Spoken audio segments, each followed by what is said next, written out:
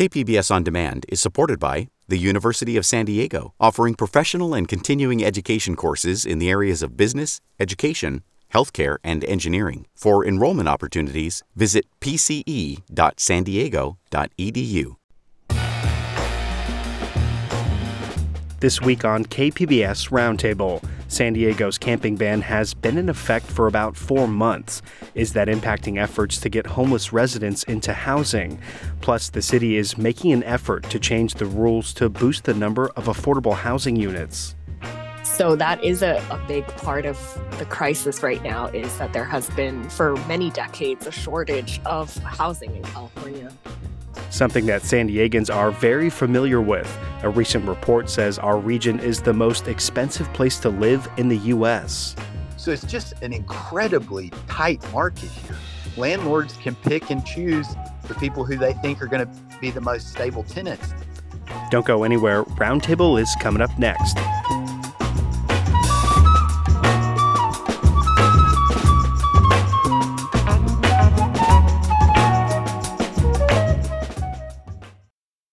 KPBS On Demand is supported by the University of San Diego, offering professional and continuing education courses in the areas of business, education, healthcare, and engineering. For enrollment opportunities, visit pce.sandiego.edu. Welcome to KPBS Roundtable. I'm Matt Hoffman. The city of San Diego's public camping ban has been in effect for a little over 4 months now. Now, the county is proposing a similar ordinance to also clean up encampments. Meanwhile, the city is making an effort to change rules regarding affordable housing for developers. The proposed change comes as the region is still grappling with more people becoming homeless than actually getting out of it. Joining us to discuss the impact of the encampment ban and how temporary and permanent housing play a role in it are Will Huntsberry. He's a senior investigative journalist with The Voice of San Diego. Jeannie Kwong is also here with us today. She covers economic issues in California for Cal Matters. And Blake Nelson is back with us. He covers homelessness for the San Diego Union Tribune. I want to welcome you all here to Roundtable. Blake, we'll start out with you. This week, you published an article where you told the story of a homeless outreach worker. His name is Bryce Michalik, and you followed him as he tried to connect people on the streets with housing. It's something that outreach workers, across the city and really the county are doing. And that story really showed the ups and downs that can come with that type of work. I'm curious, why did you want to focus on the perspective from an outreach worker? There were 2 things I was trying to do. One is I checked in with outreach workers from a lot of different organizations to see how San Diego's camping ban has affected their work. And I got a lot of different answers. So Father Joe's said their work has definitely been affected. It's been harder finding people since the ban took effect. Someone from Alpha Project told me that there was some initial upheaval that made it hard to find folks. And while now it's actually a little bit easier because people are jammed into smaller areas, especially downtown. That's increased tensions between homeless neighbors. But a lot of different organizations also told me that people living on the street do seem more willing to accept help with the added police enforcement. Now, shelters are often at capacity throughout the region. So just because someone's willing to accept help doesn't mean there's necessarily a bed for them. But it's one thing to just sort of summarize that for readers. But I wanted to really couch that in a narrative of, okay, well, what is the work of trying to find somebody look like for one specific person? And I wanted to see that because I'm relatively new to this beat. And it's incredibly difficult work because phones are often stolen. You're having to move around a lot, especially if there's increased police presence. And so for an outreach worker, trying to find someone who in this particular case is not too far from housing. I mean, potentially we could have this couple under a roof within weeks, but it's like old school investigative work. I mean, you are just walking around cities, oftentimes asking people who are living in their own encampments, have you seen so-and-so? And it can be tedious. People can snap at you. And, people who are not homeless, just residents living in the area can snap at you, feeling that, the presence of outreach workers somehow invite homeless people to an area. So it can bring a lot of animosity. Burnout can happen in that profession. It's an incredibly difficult job. And I wanted to show that in as much granular detail as possible. And I think that outreach worker that you talked to, he described it sometimes like as an impossible task to do, to connect, somebody with housing. Because sometimes these people, they get into housing, but then they have to go out and actually find them. Or what are some of the factors that he said makes his job feel so difficult? And is any of that because of the new camping ban? His job, he works primarily in East County for a group called PATH. And he said San Diego's ordinance specifically did not have a huge impact on his ability to find people. It's just incredibly hard no matter where he is trying to find people, especially because in East County, you have more people living in the riverbed, more rural, isolated areas. And if folks don't have phones or their phones were stolen, if they don't have any sort of vehicles, it can be very, very challenging to track down one specific person. In the impossible task thing, he was specifically referring to just the volume that's growing. I mean, the number of people that outreach workers all over the region are trying to find is growing exponentially each month. I don't know about exponentially. It's growing each month. And so what's the parallel he drew, which is interesting, is one of his last jobs was he was a U.S. Marine securing Afghanistan for several years as a machine gunner. And that similarly felt like an impossible task. And in both cases, he just feels like you put your head down and you do your best, but you don't actually know if the problem you've been given is solvable. This discussion about homelessness and housing affordability, it makes me think back to a survey that happened just recently. It was about 3,000 unhoused residents, and that was from researchers over at the University of California, San Francisco. And one of their findings was that housing affordability was a large reason that people became homeless and a barrier to getting out of it. Jeannie, is it fair to say that these two issues are closely intertwined, like when we're talking about homelessness and affordable housing, or should we be looking at them separately? Yeah, they're certainly very closely connected. The survey by UC San Francisco is one of the most sweeping, comprehensive studies of California homelessness that we've seen recently. And they found that the primary reason people had become homeless was losing income and thus not being able to afford housing anymore. I think like about half of the people that they surveyed had already been living in a kind of what they called non-leaseholder arrangement, whether doubling up with somebody, living with family in somebody else's household, that kind of situation. But then also a significant amount of people had been paying rent and just couldn't afford it anymore after losing income. So that is a big part of the crisis right now, is that there has been for many decades a shortage of housing in California.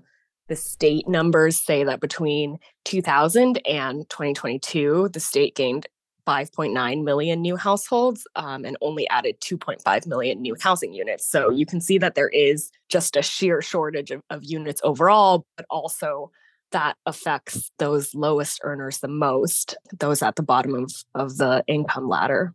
And Will, you want to jump in here? Yeah, you talk about the causes of homelessness, and Jeannie's right on with everything she's saying. There's some other recent research from the past few years. Homelessness is a housing problem, and I thought they did some really great work trying to get at the causes, because there's this huge debate in society about what causes homelessness, and a lot of what you hear is that drug addiction and mental illness are the causes. And if you don't fix those things, you're never going to fix homelessness. People like Nancy Pelosi have said that, so this is a view that goes across the political spectrum. They looked at areas like San Diego and West Virginia and Miami and all these different places. And, they found West Virginia, for instance, had the highest rates of drug addiction, but that it really didn't have a homeless problem. And what they found for the areas with a homeless problem was that they had really low vacancy rental rates in particular, and in San Diego, we only have about 4% of rental units available for people to get. So it's just an incredibly tight market here. Landlords can pick and choose the people who they think are going to be the most stable tenants. And there's been a lot of talk about Houston and how it did great work fixing homelessness. They're dealing with like a 14% rental vacancy rate. So I think those are just some really interesting pieces to consider as we try to pull apart this very tangled problem. And sort of along those lines, in terms of why building more affordable housing matters, Blake, our region is seeing more people becoming homeless than those actually getting out of it. What can you sort of tell us about this problem that really isn't slowing down? Yeah, it's been about a year and a half since San Diego County housed more homeless people than fell into homelessness for the first time. And when you talk to San Diego leaders, local officials, I mean, they will point to the hundreds of people on the street or in some form of shelter who are being connected to housing each month. And so a lot of really good work is being done by all sorts of different organizations. Um, but it is that number, the number of people who are finally getting a roof, just month after month after month, is not comparing to the number of people who are losing for the first time their home. I think March of 22 was the last time those numbers were reversed. And so to help address this housing crisis, as you called it in a piece this week, Will, you wrote that city officials are looking to ease some regulations when it comes to building more affordable housing or helping to spur the creation, like to incentivize more of it. What kind of changes are we talking about here? Well, it's an interesting change that's been in the work for a couple of months, but nobody really noticed it. It's a small part of a package being pushed by the mayor right now of housing changes. But this change starts with a 2020 law called Complete Communities. And that law allows developers in San Diego to build things as big and as dense as they want to, as long as they build affordable housing units into the project. Developers have been using that law since it was passed. But the change being pushed now is that developers would be able to build the affordable units, the mandated affordable units, offsite. And they would potentially even be able to build them in poorer communities. And so that especially is a lightning rod. And one council member talked about it and called it a return to redlining, that if we're going to all of a sudden, the ideas have mixed use development, mixed income development. Now we're talking about putting affordable housing units potentially in poor neighborhoods, as you say, to spur development. That's the idea from the people behind it. This will allow us to build more, they say. And when you say build more, I mean, there's all sorts of different like housing density, right? Or like in terms of like how much money people are making in those areas. Like I think your story said like they could build like an apartment tower in La Jolla, but then build the affordable housing portion of that somewhere else, like in a less wealthier neighborhood. Exactly. So the state has an opportunity map, and it divides neighborhoods into opportunity zones based on income and all sorts of other things. And there's 5 levels: highest, high, moderate, low, and then high segregation would be the lowest income area. So yeah, you could build your original project in La Jolla, which is highest, and then you could build your off-site units in Linda Vista or Golden Hill, which would be considered moderate zones. And this is quickly coming to the council. It'll be really interesting to see if people push amendments to it, because I think there is some opposition to this on the city council. And this original law was called like Complete Communities. What was like the original intention behind that? Was that to like have people of different income levels all living like in the same area, or what does Complete Communities mean? Well, the idea behind Complete Communities was also to deal with this housing crisis, right? I mean, I'll put my neck out and say that we are absolutely in a housing crisis. And the idea was that you could build each lot in San Diego is zoned for a certain amount of units. And what Complete Communities did was it waived those zoning limits if you built a project with affordable units in it. We're reporting on a story right now about a place where there's like 4 units, and the developer is going to build a 10-story thing with 108 units in replacing it. And it's because they're using Complete Communities. And so you get this denser thing, you get mandated affordable housing. The idea was that it's a win-win, right? We get badly needed housing units. We're not producing enough, just like Jeannie said. And you also get mandated affordable at the same time. So hopefully people don't get pushed out of neighborhoods, because one thing Complete Communities does, if you're on a lot bought by a developer and you're getting pushed out, you'll get first, if you're low income, you'll get first right of refusal to the new unit that's built on site. If this change goes through, you still would get first right of refusal, but maybe you lived in the city center and maybe you're getting pushed out to the suburbs or vice versa. And you sort of alluded to it, but not everyone is agreeing with these proposed changes. You talked to the one council member who said that it was comparing it to redlining and calling it basically incomplete communities and that it would hurt economic diversity. Why do some see this proposal as bad for San Diego? And I guess the mayor is obviously in favor of this. I think they see it as violating, a principle of fairness. I think that's the two opposing principles you have here is fair housing principles.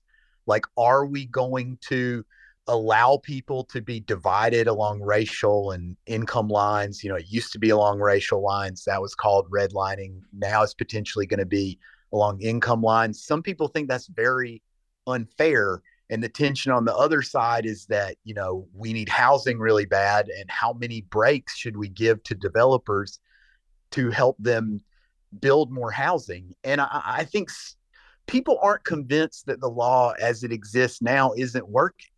Complete communities, we haven't seen an analysis done of it other than actually something KPBS did in 2022.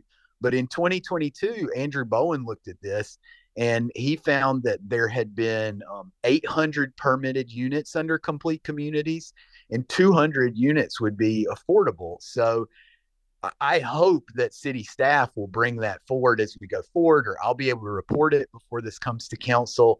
It's not clear that complete communities isn't working now, but it is clear that developers are going to the council and saying, we think you should change this. We think you should make it easier for it. And, like you said, LaCava had some strong comments against it. Actually, the funny thing is I didn't interview him. He had said that in a council meeting earlier and no one had noticed it. I went back and pulled it from the video.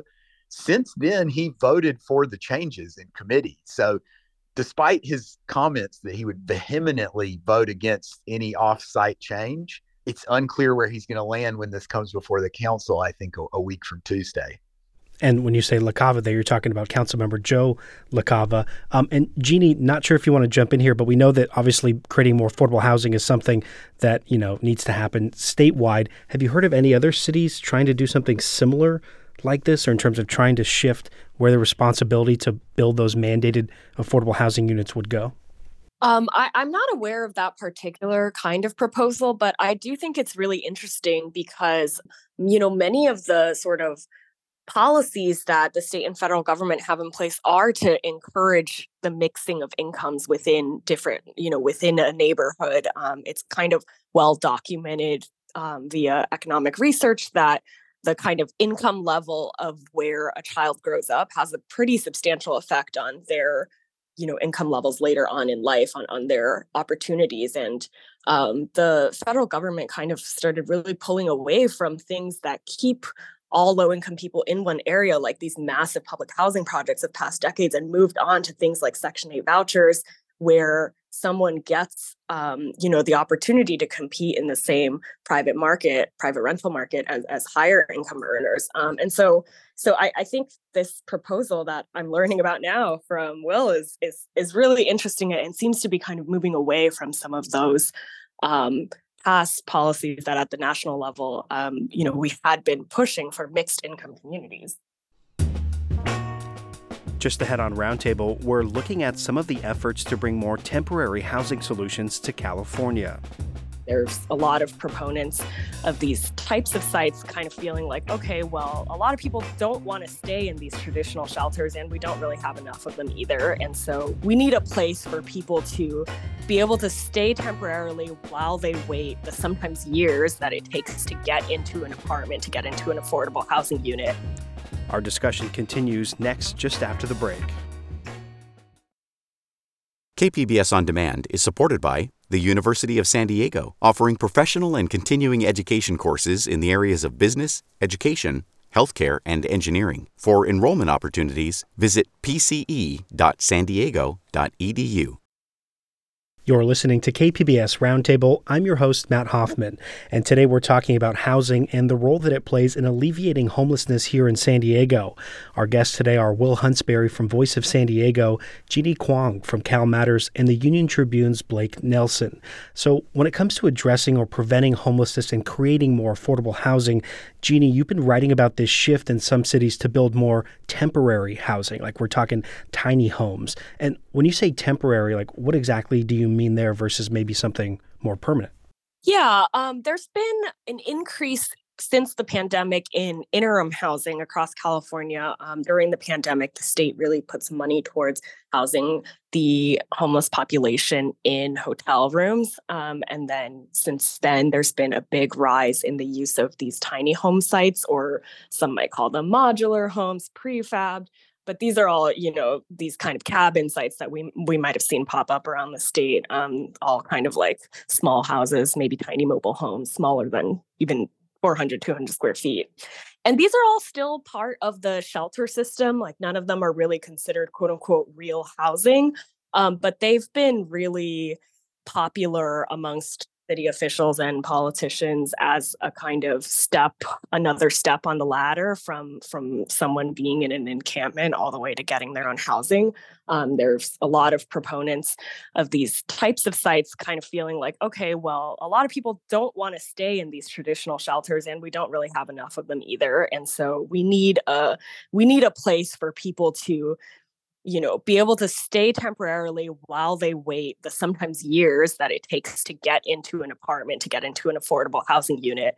And so this type of, interim housing it's become very popular, especially as people are kind of getting tired of seeing encampments on the streets and wanting those people to be moved somewhere else.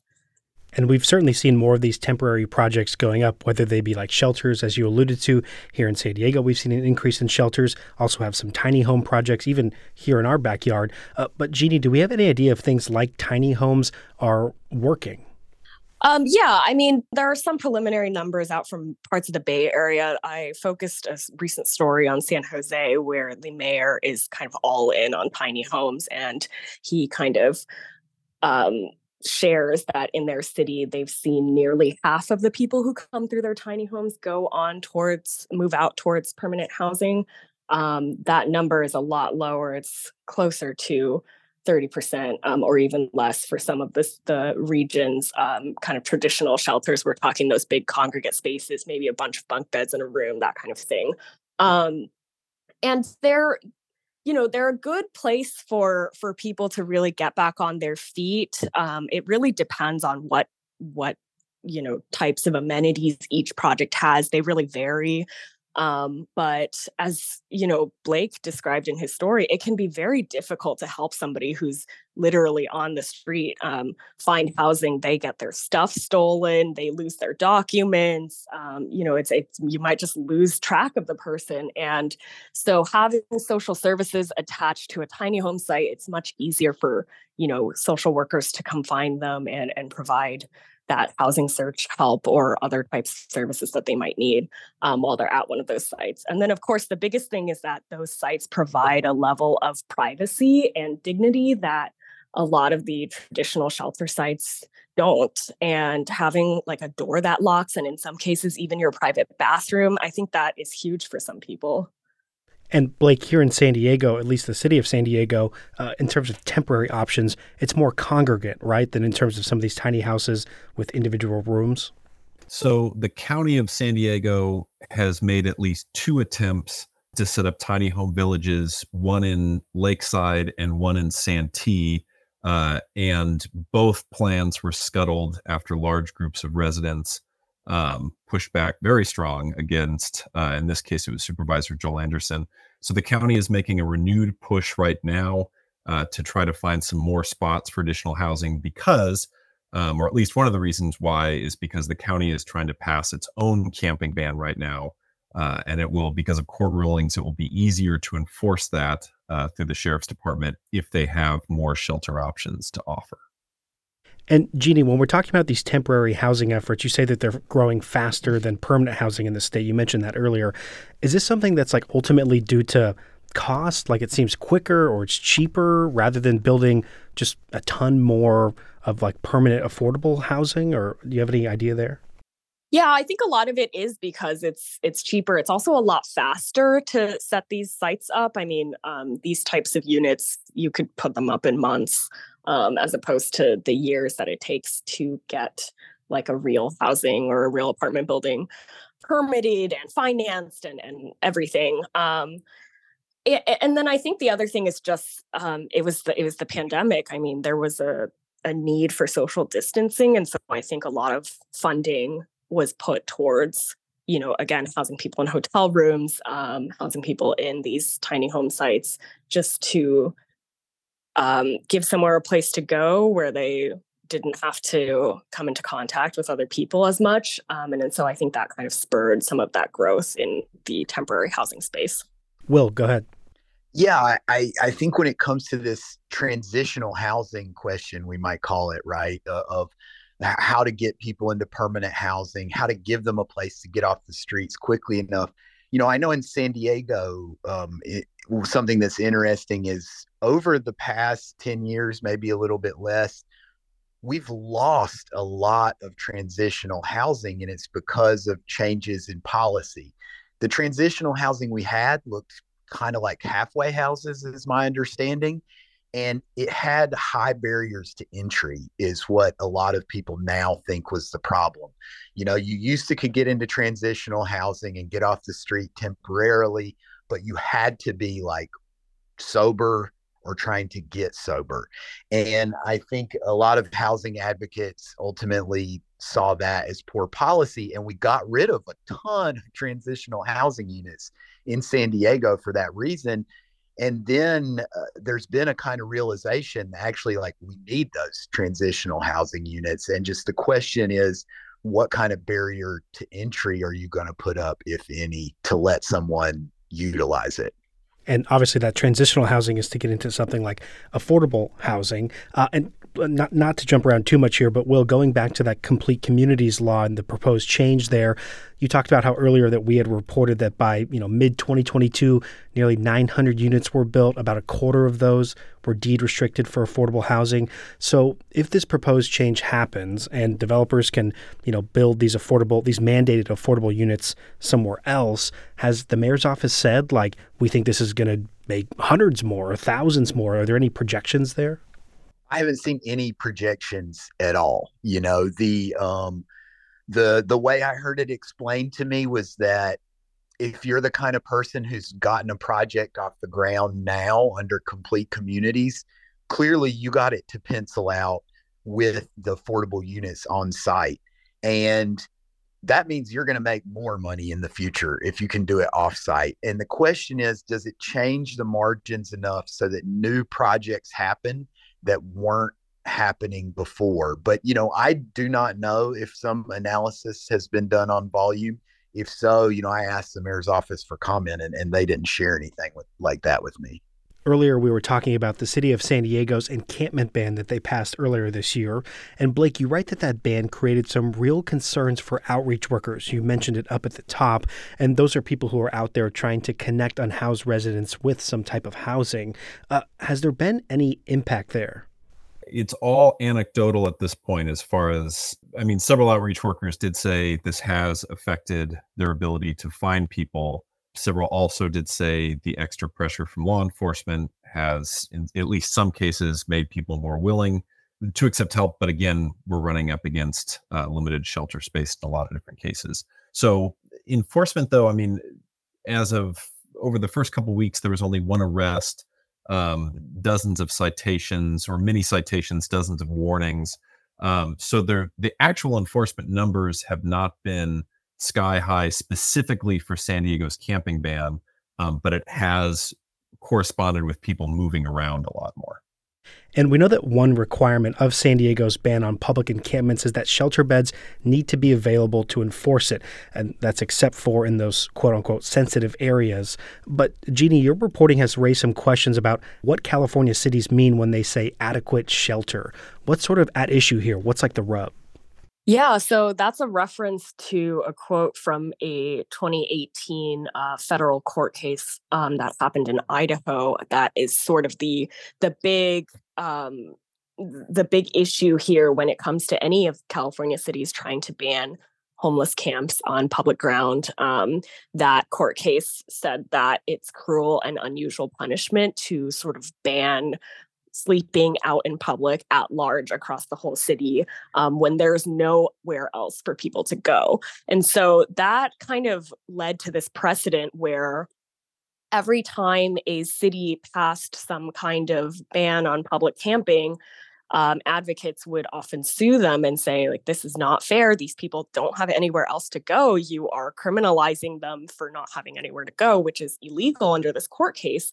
And so that's basically just led to this big debate across every city about, well, what does it really mean for us to have adequate shelter in order to ban camps, in order to sweep camps? And so there's just a lot of questions. I know in San Diego, you all have reported the city kind of considering, like, well, what if we only had a top bunk and it's an elderly person that we're sweeping? Or, what if somebody wants to stay with their pets or stay with their partners and they don't want to go into a shelter as a result of that? And so there's all these like kind of implementation questions that every city in California is dancing around, trying to figure out, how do we comply with this court case while also saying you can't just, sleep anywhere out in public, which is, it's that obviously that's something that many housed constituents are pushing for those bans. So California cities are sort of finding themselves caught in the middle there, saying that they do not know what the courts say they can or can't do. Blake, do you have any thoughts here? Only that San Diego Governor Gavin Newsom, a long list of other people around the region, liberal and conservative, have all essentially asked the Supreme Court to step in here to potentially change what is and isn't allowed. I mean, you have one San Diego council member, Kent Lee, who had voted against San Diego's camping ban, but did agree to signing on to this sort of brief filed along with the court case. And when both I and Voice asked him why, because it sort of looked like he was changing positions, he was saying, no, I'm not changing positions, but we do need the justices to step in here and offer some clarity over what can be a pretty murky legal landscape. And Jeannie, go ahead. I actually had a question for the San Diego reporters, Blake and Will. I'm curious whether you all have seen any more updated numbers on, when police go out and enforce this new ban. Are people accepting offers of shelter? Because that's something that officials often say is like, well, there's nothing we can do because people don't want to go into shelter. And I just wonder how that's actually playing out. The last group of data that I got from the San Diego Housing Commission did show a lot of people asking for help in the buildup to San Diego's camping ban enforcement. But again, shelter beds often fill up here within a couple hours, late morning, by noon. And so again, just because people are saying they're willing to accept help does not mean that there is anything available for them. And Will, go ahead.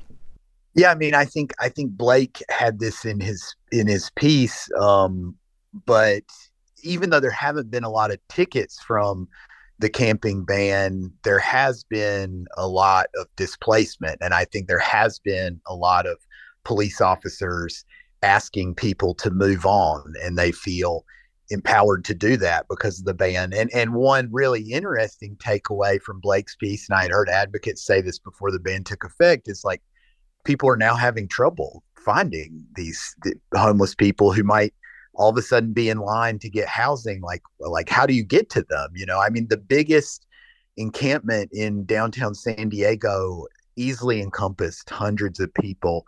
It's no longer there. And I think that's created a little bit of out of sight, out of mind. And maybe that's exactly what people intended. But, there's a lot to be wrestled with from what happens from this displacement, I think. And we know that the city has also said that they're still enforcing other laws on the books like encroachment or vehicle habitation as well, too.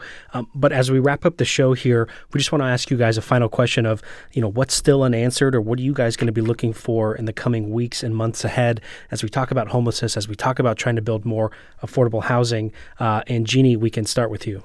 Yeah, I think what I'll be watching for in the next few weeks is whether or not the Supreme Court takes up a case that could overturn that Idaho case that I talked about earlier. As Blake mentioned, it is something that numerous officials of all political stripes across California, including the governor, has asked the Supreme Court to weigh in on this issue and kind of clarify, are we allowed to ban camping? What do we have to do in advance of that in terms of offering shelter and what kind of shelter if we do want to ban it? And I think that if the Supreme Court takes the case, there's a high chance that they might just overturn that prior Idaho case altogether, which would free a lot of California cities' hands to become harsher in their anti-camping laws. I don't know if that's going to happen, but I'm certainly very curious to see whether or not the court wants to take up this case. Would certainly change a lot. And Blake, go ahead. I want to see if, as more cities and governments are considering their own camping bans, if they similarly ramp up shelter capacity. At the same time, there's some former barracks being considered in San Diego called H barracks that some Point Loma residents are opposed to. San Diego officials have floated other safe sleeping sites. The county's looking for more sites right now. So as enforcement, or at least the potential for enforcement, increases, I'm going to be really curious to see if shelter capacity also rises. And Will, you have the final word. I'm going to be following these proposed changes I wrote about and a couple others that are set to come before the council a week from Tuesday. And I think it'll be interesting to see if Joe LaCava, the council member, sticks to his word that he would vote against any change for offsite, or if maybe they land somewhere in the middle and amendments are offered where, yes, you can build affordable on site, but you can't build it in poorer neighborhoods. It's one of those things that's like a small piece of a huge housing legislation pack that also just seems massively important. And it'll be interesting to see where the city council members stand on it. And we will definitely be following that as well. I've been joined by the voice of San Diego's Will Huntsberry, Jeannie Kwong from Cal Matters, and Blake Nelson from the San Diego Union Tribune. And all of you, thanks so much for being here. Thanks for having me. Thanks so much. Glad to be here. Thank you for having me. When Roundtable returns, it's time for our weekly roundup of San Diego stories with producer Andrew Bracken. And we're answering a listener question from last week's show. Roundtable is back in less than 2 minutes.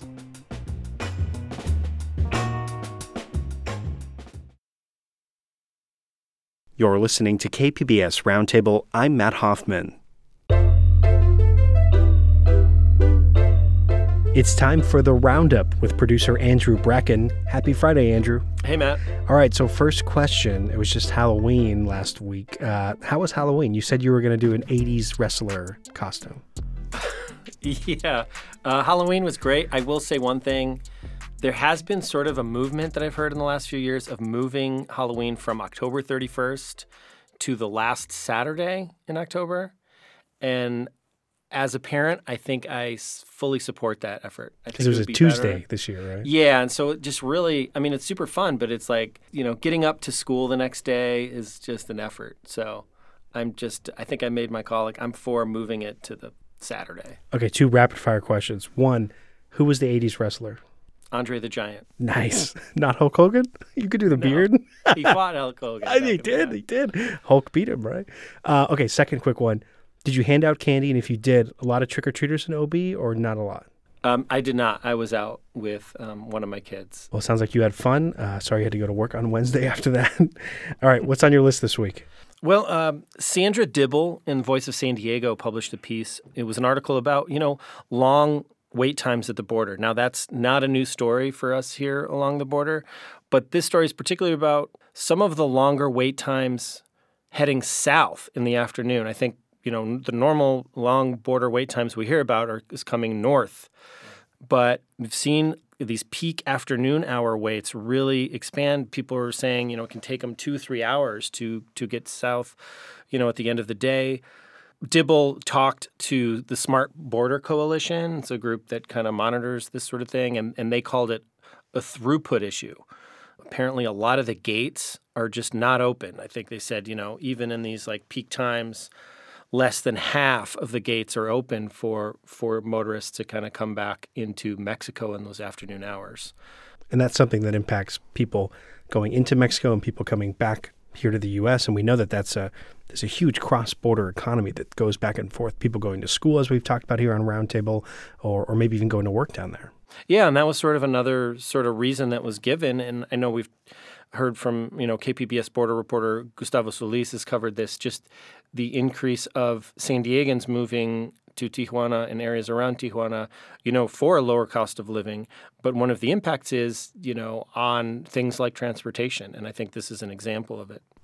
Something we'll have to keep following. Okay, what else you got? We've talked a little bit about this before on the show. Jeff McDonald from the Union Tribune had a couple articles updating some of the appointees for the San Diego Ethics Commission, the Ethics Board. It's responsible for city election laws and things like that. And it's been not at full capacity for several months now. And the mayor made a couple of appointees, one of whom was former San Diego County Sheriff Bill Gore. He was appointed back in September. But appointees actually need city council approval. And then when that appointment was announced, there was an outcry from parts of the community, from criminal justice reform advocates, who really thought it was inappropriate that, someone, Bill Gore, who was in charge of San Diego's jails. San Diego jails, had one of the highest death rates among large counties in California. And that was during Sheriff Gore's administration. And he actually resigned in 2022. You may remember right around the time that a pretty devastating report on those jail deaths came out. So, the public pressure seemed to work, and former Sheriff Gore is withdrawn from consideration of being on that board, and now the mayor will need to find other people to join the ethics board. There was one other name that did go in front of the city council and was approved. That's Deval Zavari, a former Navy lawyer. But I think there's still two more vacancies on the San Diego Ethics Commission that the mayor needs to get filled. All right, what else you got? This is sort of an update to an ongoing story. I think the San Diego Union Tribune's Mark Ziegler initially broke the story. KPBS education reporter M.G. Perez has reported on it. And also Alexander Nguyen, who we'll hear from later, also has done some reporting on it. But in the wake of these allegations of sexual hazing at the University of San Diego's football program, those allegations came to light last week in a lawsuit filed by former quarterback A.J. Perez. And they included some pretty disturbing allegations of sexual hazing and others. This week, there was an update, and the University of San Diego's athletic director, Bill McGillis, resigned immediately. The university made no mention of the lawsuit, made no connection. There's been no response, connecting those two stories. But it is interesting that, news of this lawsuit comes out, and then the next week, the university's athletic director is now gone. I saw the statement from the athletic director, McGillis, there. He said, "My wife, Margie, and I decided that now is the right time to step away, hit reset, and embark on new and exciting opportunities that are ahead." No mention of any of this, hazing scandal or whatever you want to call it in there, but you got to wonder if that contributed to his departure. We don't know, but obviously, there's this lawsuit, so more information will be coming to light. And I believe the university said that they're still completing their internal investigation on those allegations. A story we will continue to follow here.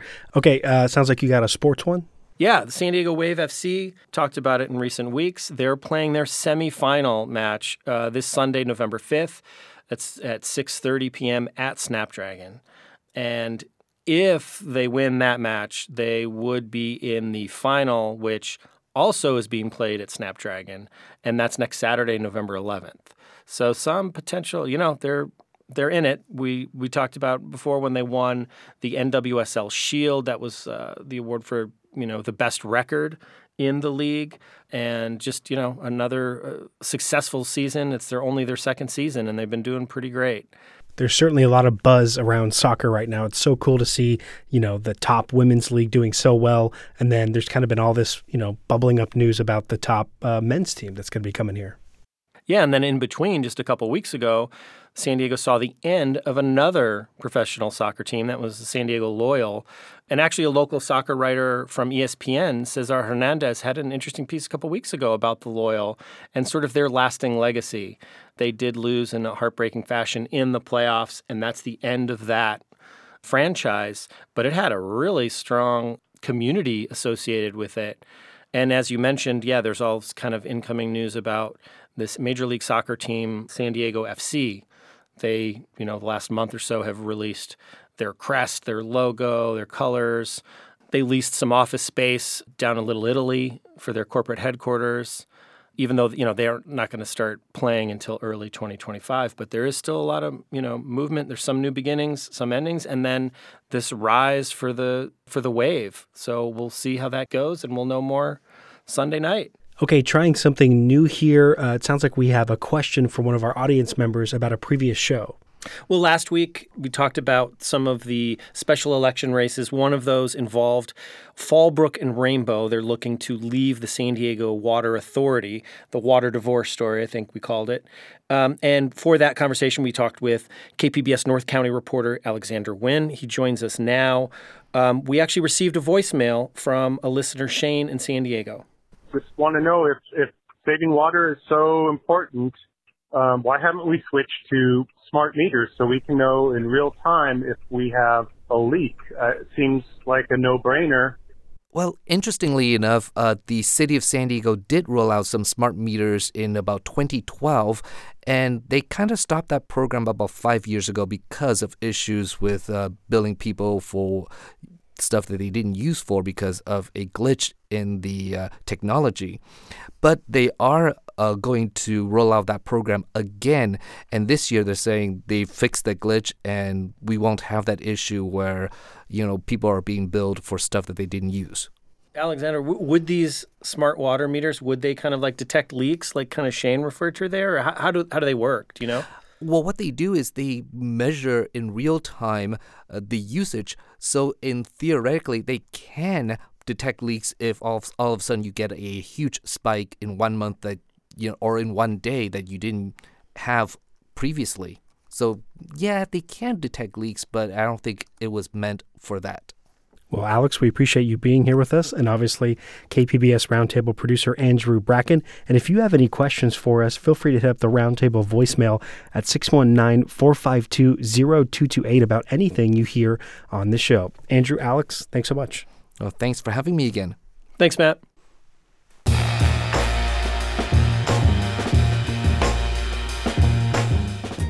We appreciate you joining us this week for Roundtable.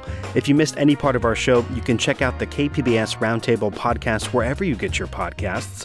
Our show airs on KPBS FM at noon on Fridays and again on Sunday at 6 a.m. Roundtable is produced by Andrew Bracken, and Rebecca Chacon is our technical producer. I'm your host, Matt Hoffman. Don't forget to set your clocks back on Sunday and use that extra hour wisely this weekend. Thanks so much for being here with us. KPBS On Demand is supported by the San Diego County Toyota dealers, whose commitment to customers extends to giving back to the community and who are proud to support the City of San Diego lifeguards with their important role of keeping our beaches safe. Toyota, let's go places.